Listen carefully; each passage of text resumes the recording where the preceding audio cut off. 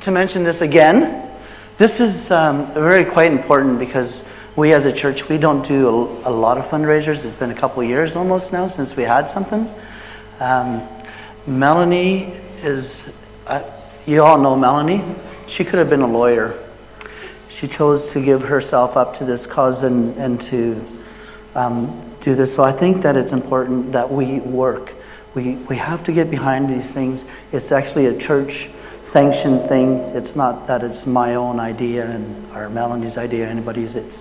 It really is about us. So please remember, participate where you can and how you can, and if you're available and you're around, please come and join us. Come to participate. There'll be people coming that we don't know, so we want to support that. And I won't say anything else about that right now because I want the Lord to lead you and to direct you on how you should go with that. So, all right. Well, thank you, Igor. Thank you so much, and the worship team. I love the songs, but I just wanted to ask the Lord to bless the word again as we going to look into it. So please join me, Father God. Thank you for your greatness and your power and your love, and we thank you for your word. We honor it. We hold it in high regard, high esteem, and we pray that we would be blessed by it, by the understanding, and give us understanding to understand who we are and what you have planned for us. And we ask that in the name of Jesus Christ, your only begotten Son, and the power of the Holy Spirit. Amen. Okay, good morning. Nice to be here. It's a great honor and privilege to always come in to talk to you. And this morning, I'm going to try to hurry a little bit. I don't want to keep you too long because we have communion afterwards. But the main thing that I want to start with right now is that God wants a relationship with you. God wanted a relationship with human beings. And before time began, the Bible teaches us that the relationship was something that was really close to God's heart. So what happened here? That's a little picture of a man there in the dust. And Jehovah God, reread in Genesis 2:7, proceeded to form the man out of the dust of the ground and to blow into his nostrils the breath of life.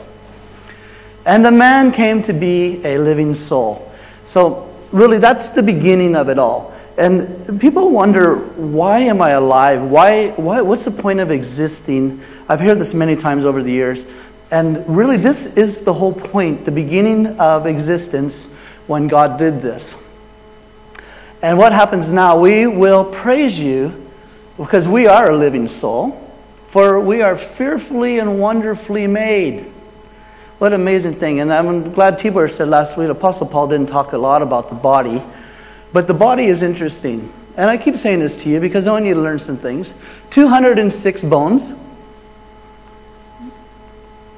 639 muscles, and 900 ligaments, and all joined together with 94 kilometers of nerves. This is quite important because I want you guys to know that.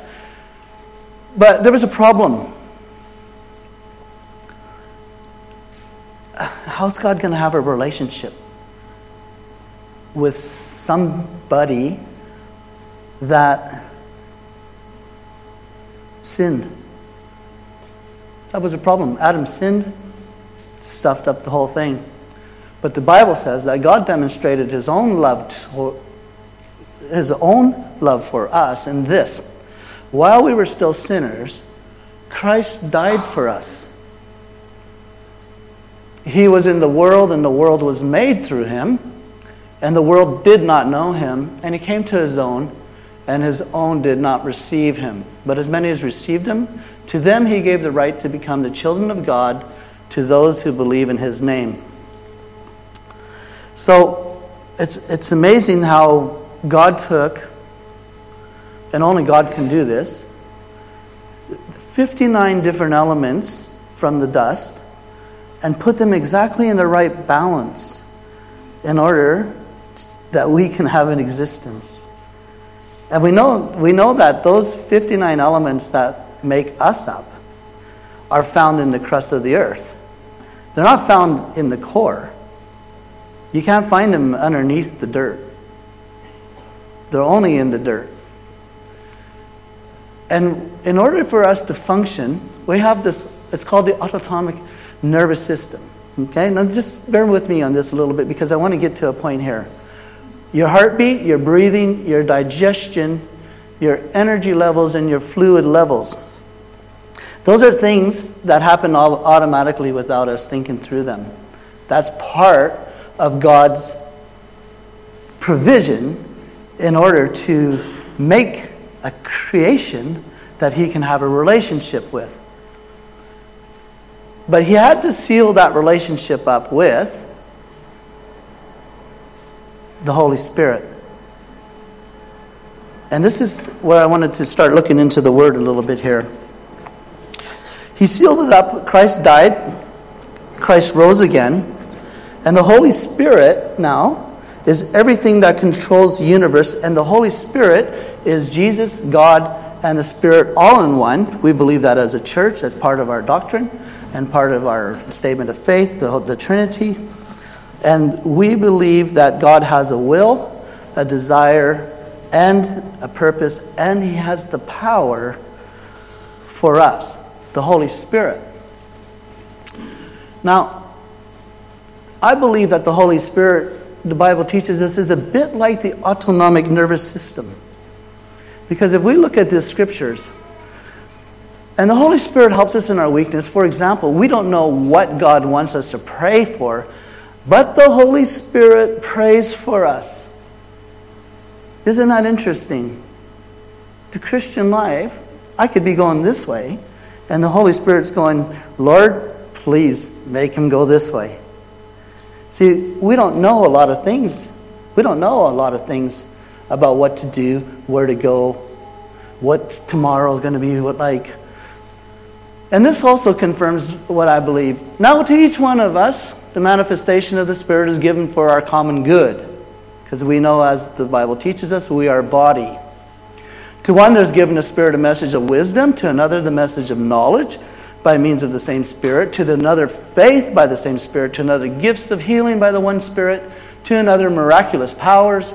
To another, prophecy. To another, distinguishing between spirits. To another, speaking in different kinds of tongues. And still another, the interpretation of tongues. And all of these are the work of one and the same Spirit.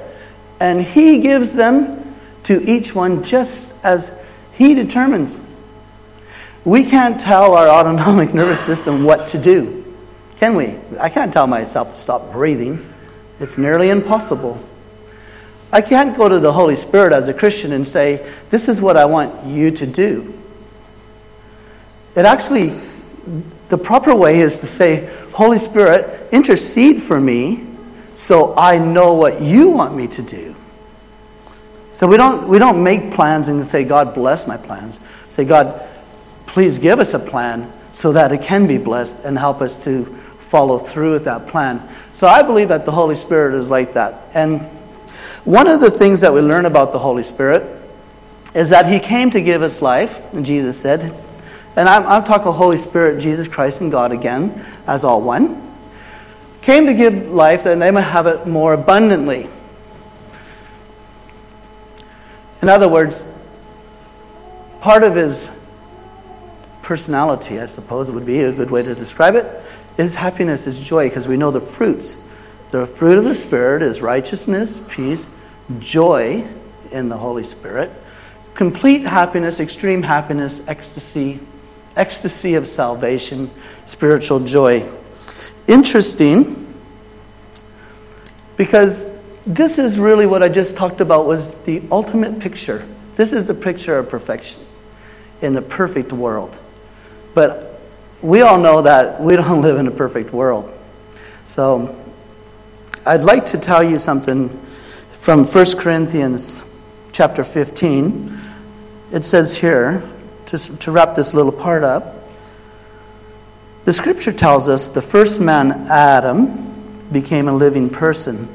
But the last Adam, that is Christ, is a life-giving spirit. Another interpretation reads it like this. We follow this sequence in Scripture. The first Adam received life. The last Adam is life-giving. Isn't that interesting that originally God created us, we received life, but then through sin we died, and all of a sudden, because of our belief and what Christ did for us by resurrecting and dying, all of a sudden life comes back to us. We become a living person again.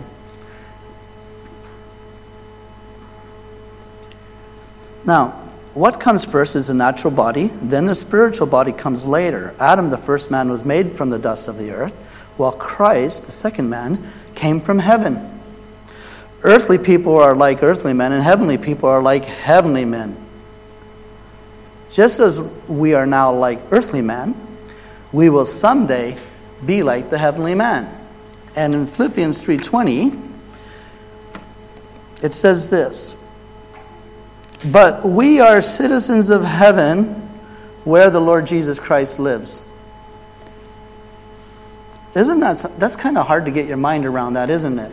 Citizens of heaven, where the Lord lives.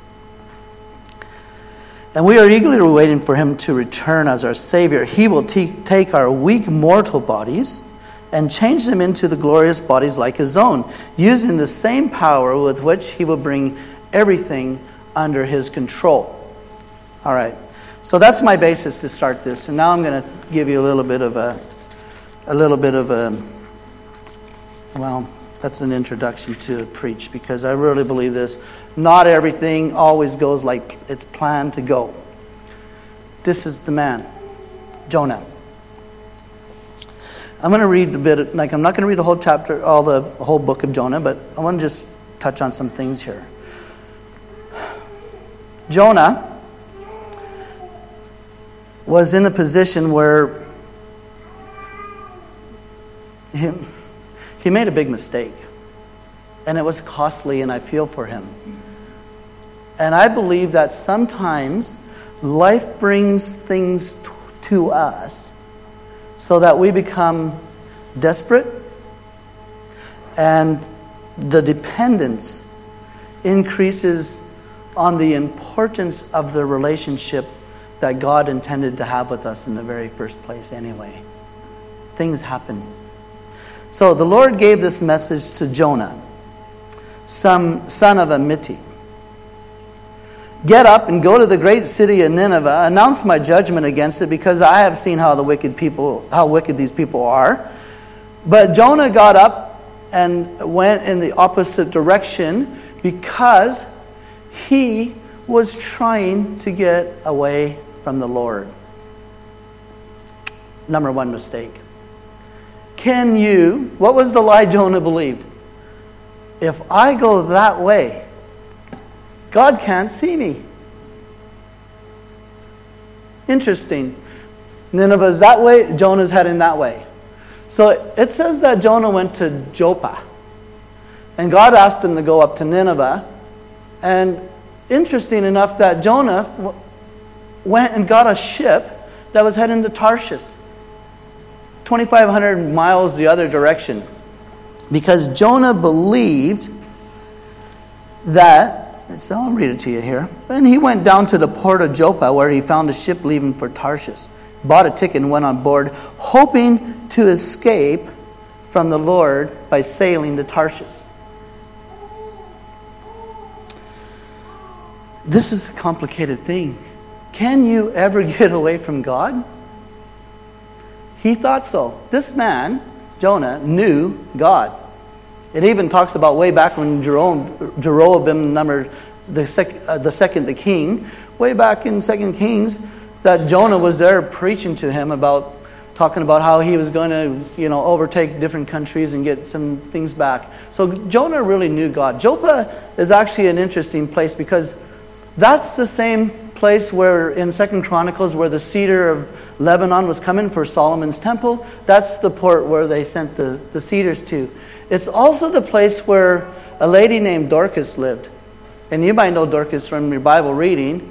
But Dorcas was a very, very busy worker in God's kingdom. And she died. And that's where Peter actually went to Joppa and resurrected. He asked everybody else to get out of the room. He prayed for Dorcas, and Dorcas came back to life. Dorcas was a worker, and I was talking to Anne Marie. I said, you know what? Annie said, well, you know what? God maybe resurrected her, because in the Bible it teaches us that while they were in the room with her, Peter walked in, and the widows were all in there showing Peter all the things that Dorcas made for them. And Annie said, well, I think maybe God thought that, well, nobody else is left to do the work, so I better bring her back to life. Let's not get in that situation. We need to continue to work in the kingdom of God. So anyway, back onto this story of Jonah. So here he is. He's on his way to Tarshish. And God says, not so fast.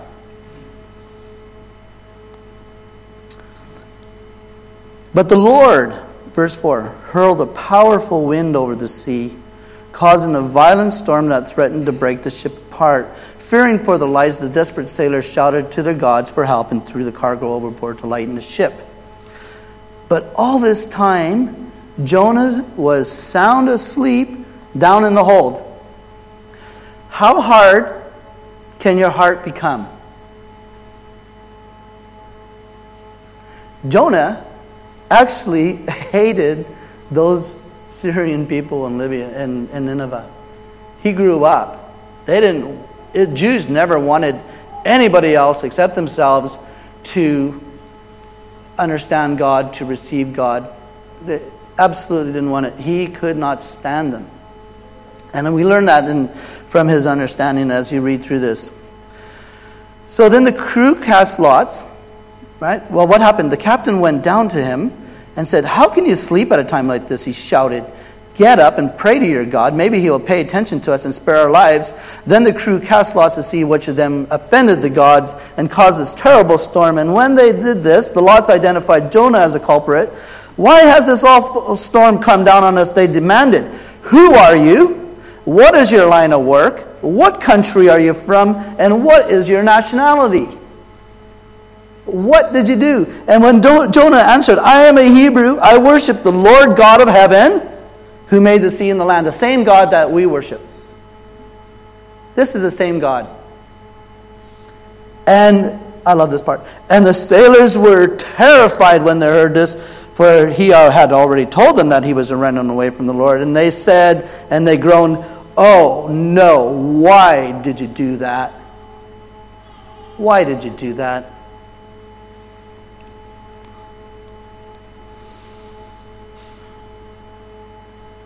And since the storm was getting worse all the time, they asked him, what should we do to stop the storm? Throw me into the sea, Jonah said, and it will become calm again. I know that this terrible storm is all my fault.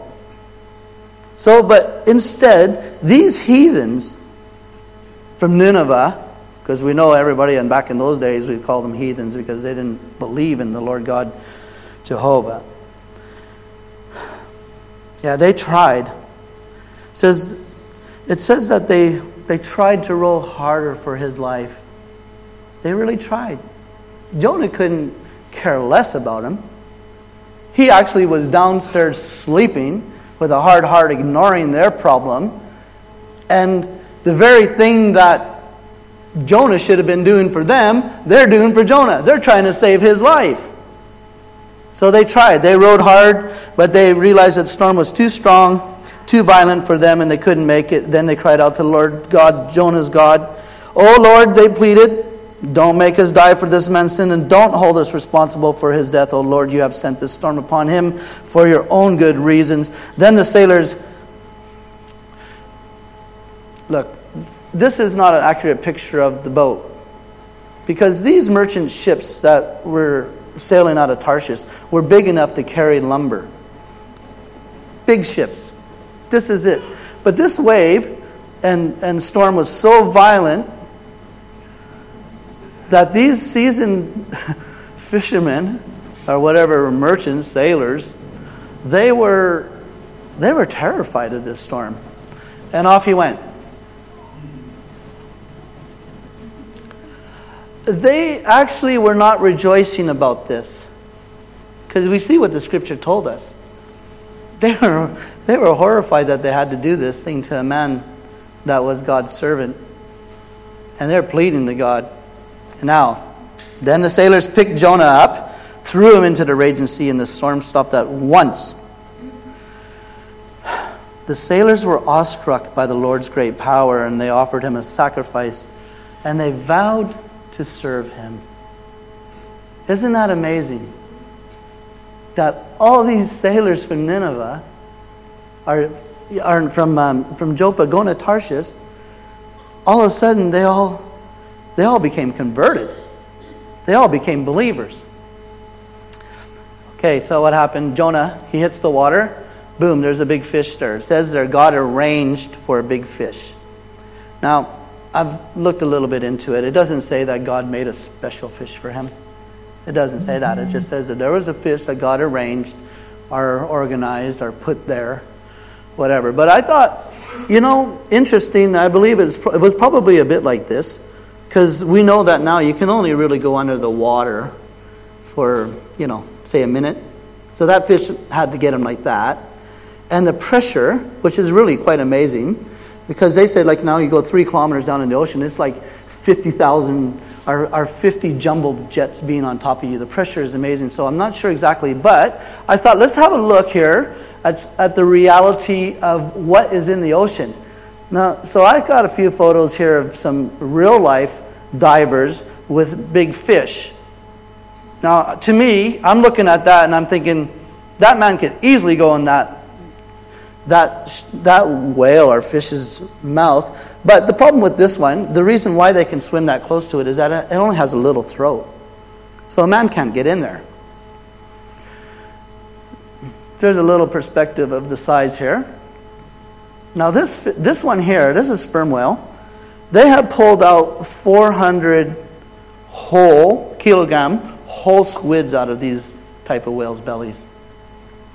Could easily take a man in, easily. So that's one option. This one is another option. That's the blue whale. Now you can see that diver there, if he was a little closer, he could easily go in there. And look at this one. I don't know what that is, but I think that... Can you imagine how fearful Jonah made a mistake. It's a costly mistake. I feel for him. I'm like, oh, you poor man. What a terrible situation you got yourself in. And look at this fish.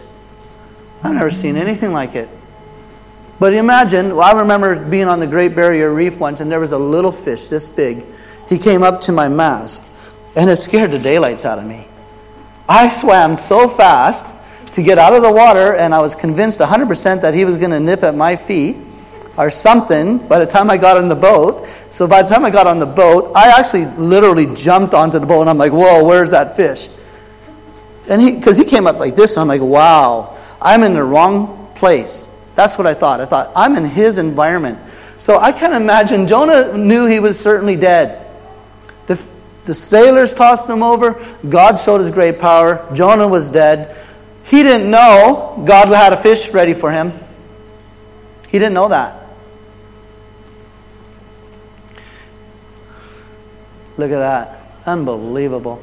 So there's some big monsters down there. But God has total control.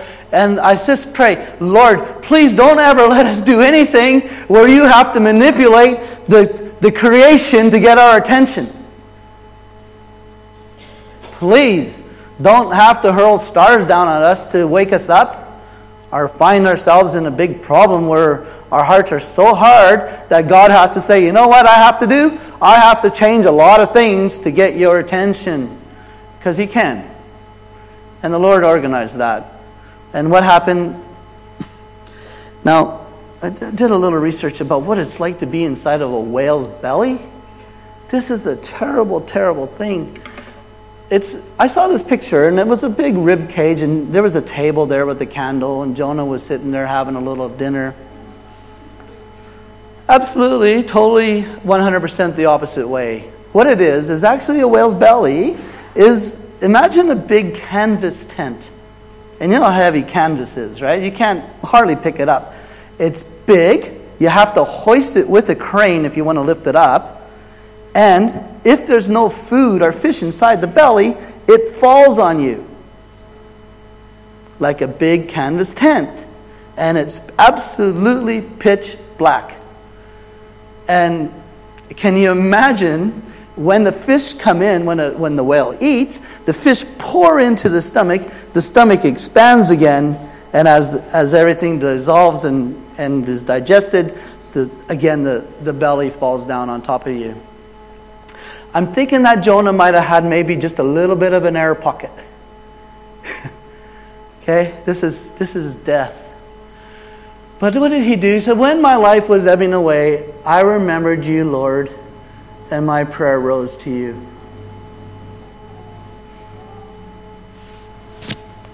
And the word tells us that the Lord ordered the fish to vomit Jonah onto an island. And I can imagine that would have been like, can you imagine what would have went through his mind? In Christian history, like from 1898, there's a story of a man named James Bartley. And they say that he's a sailor that was actually out whaling with another rowboat. But the tail of the whale came and hit his boat. One of the sailors that were in the boat with him died, which was floating on the water there. And he disappeared. And to wrap it up, the story says that James Bartley, the sailors caught the whale, came, and what they do, they harvest the fat because it's very valuable. And when they hoisted the stomach to the deck of the ship, they saw something inside that gave some spasmodic signs of life. And here, when they opened it up, here it was James Bartley in the whale's tummy. Now, whether or not this was verified or not, it's still debatable. But it is in a lot of Christian books, and I've read the actual manuscript where the captain wrote it, which to me sounded right. Says that James Bartley was insane for 2 weeks after being in the whale's belly for a couple hours.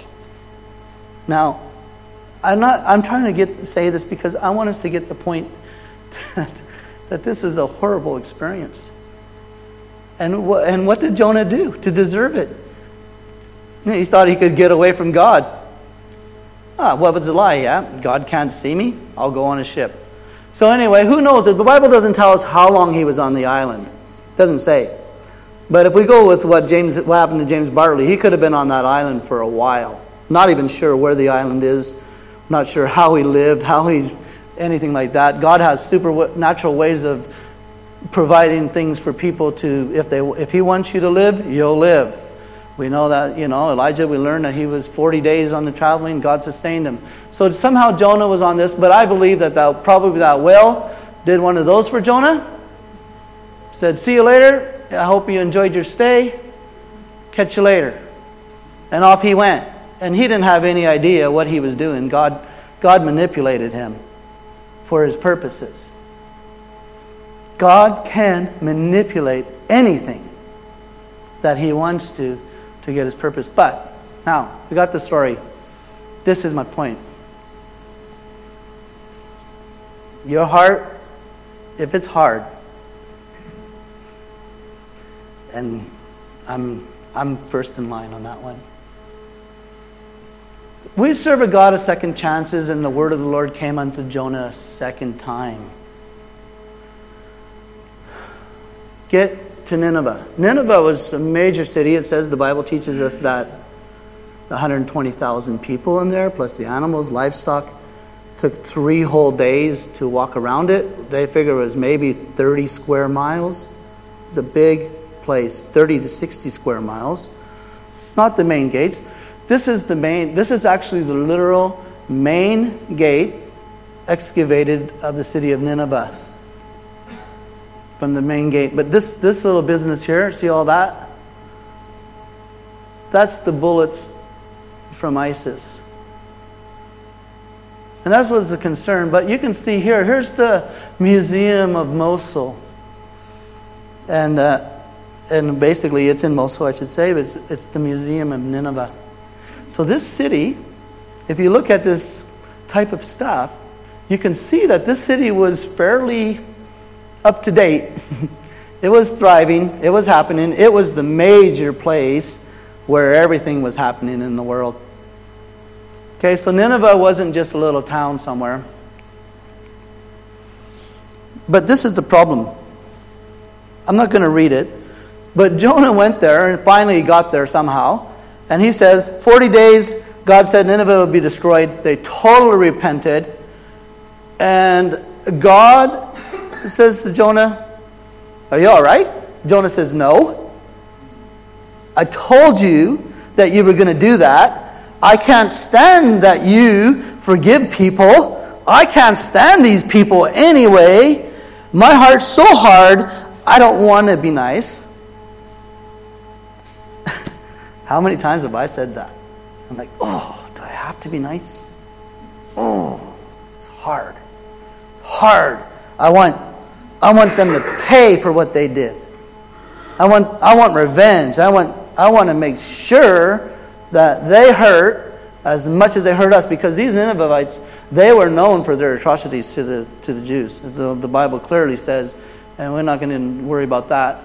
But Jonah, after being in the whale, vomited up, back to life again, he finally wakes up and goes, okay, I'm going. He goes there, and he's upset that God's going to spare their life. Isn't that weird? It's like, you would think that if God spares your life, you would be grateful for anybody else's life that's spared. His heart was so hard that he couldn't get over it. So God made this, he went out, and actually the Bible says that he went out to the east side of the city, and he sat there, and he watched to see what was going to happen to the city. He sat there for 3 days. And then again, God said, I got to manipulate the elements again, Jonah. And God made this huge windstorm come, and it was annoying to no end. And Jonah said, I'd rather be dead. This would be better to be dead than to live in this storm. And so God made this plant. The plant comes up, covers Jonah for a day, but then God made a worm that ate the stem of the plant. The plant died, and now Jonah's upset about that. It's like, Jonah, why are you upset about a plant, and I shouldn't be upset about destroying 120,000 people, not including the women and children and the livestock? How's this working out? Well, the Lord's compassion withheld judgment on Nineveh due to the people's repentance, because we know that Nineveh did repent. The king made everybody and everything that had life repent. He even made them put sackcloth on their animals. I don't know who that king was, but boy, was he a smart man. He woke up right away. And meanwhile, Jonah sat there, angry to the point of death, because Jonah says, are you angry? Or God says to Jonah, are you angry? And Jonah says, yeah. Matter of fact, I'd rather be dead than watching these people be forgiven. That is such a hard heart. And God's like, well, gee, I put you in the whale's belly. I made the thing vomit you up. Gave you enough air down there to live. And yet, you're still got a hard heart. The question is, how is your people loved? That's the big question for us today. Relationships, how is it? Are we sensitive? Are we reaching out to people? Are we loving them? Or are we hardening the heart? Because I'm not immune to this myself, and I must say that sometimes when people hurt me, I have a real hard time getting over it. Really hard. I'm like, oh, I just don't want to let go of that anger. I can't stand what you did to me. And you get all this, and then I hear God saying, you need to let it go. Let it go. Remember? I made you. I took the 59 things. Made you. You got to let it go. I'm in control. How's your people loved? Peter came up to the Lord and asked, how many times should I forgive someone who does something wrong to me? Is 7 times enough? I thought Peter was probably thinking, yeah, I'm pretty smart, aren't I? I'll go 7. Surely the Lord's going to go, wow, Peter, you are a genius. Nah. It's infinite. Not Jesus' answer, not just 7 times. 77 times.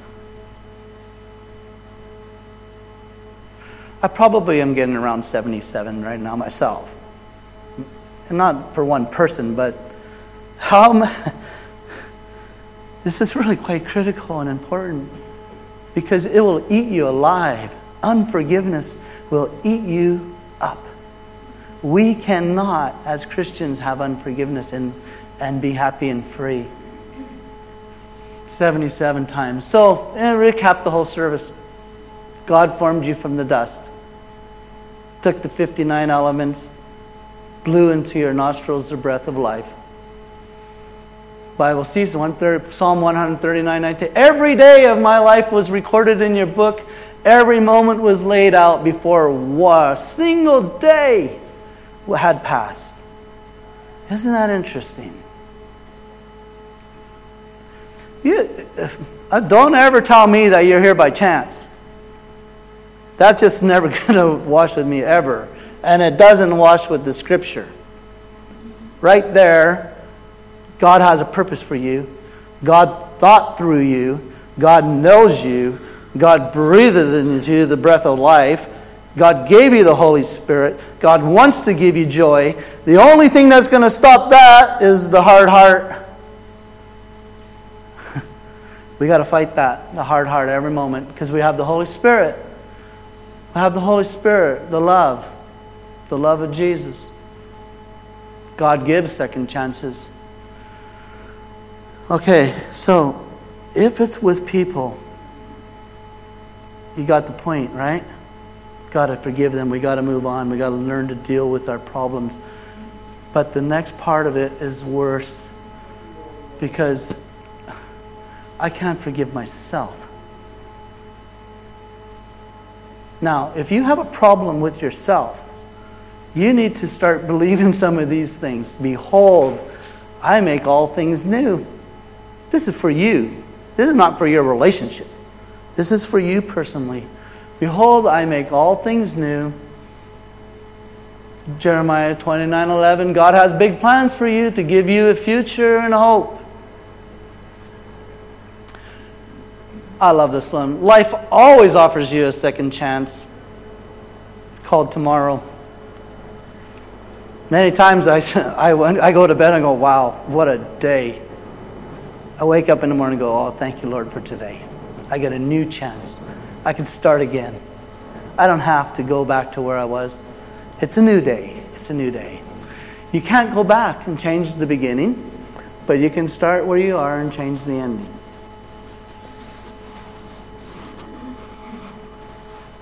What does Apostle Paul say? This one thing I do, forgetting what's behind me, I push on. I look forward. I go forward to the things that God has in mind and in store for us. If we go up to the heavens, you are there. And if I make my bed in the depths, like Jonah, you are there. If I rise on the wings of the dawn, if I settle on the far side of the sea, even there your hand will guide me. Your right hand will hold me fast. I wonder if Jonah would have had this scripture, it might have changed his mind. Because he was totally convinced that he could run away from God and get out of his sight.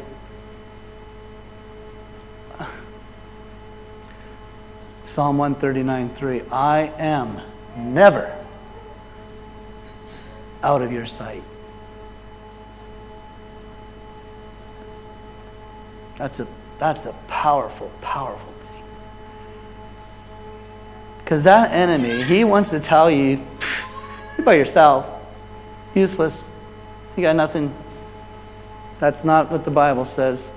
Be strong and courageous. Do not be afraid or terrified of them, which could be, in our case, our only enemy might be the Satan himself. Don't be terrified, For the Lord your God goes with you. He will never leave you nor forsake you. Never. Impossible. God can't do it. So welcome to today, another chance. Feel free to make a change.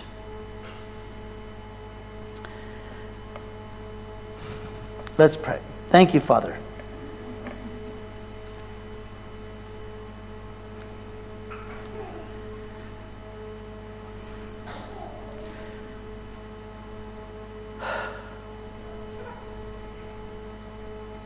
It's a new day. Help us to just put the past behind us.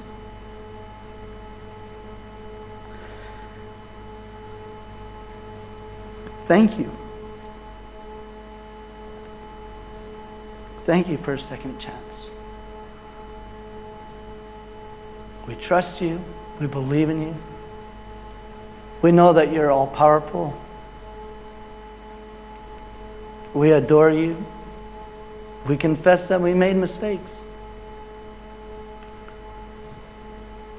We ask you to transform us. We trust in you. And we serve you, Lord. We ask for your blessing on this church, on each individual. Strengthen us and help us to remember that we're never out of your sight and that you will never leave us or forsake us. Help us to forgive our enemies. Help us, Lord. We need your supernatural power to soften our hearts. We claim the word where you said you will take our heart of stone and give us a heart of flesh.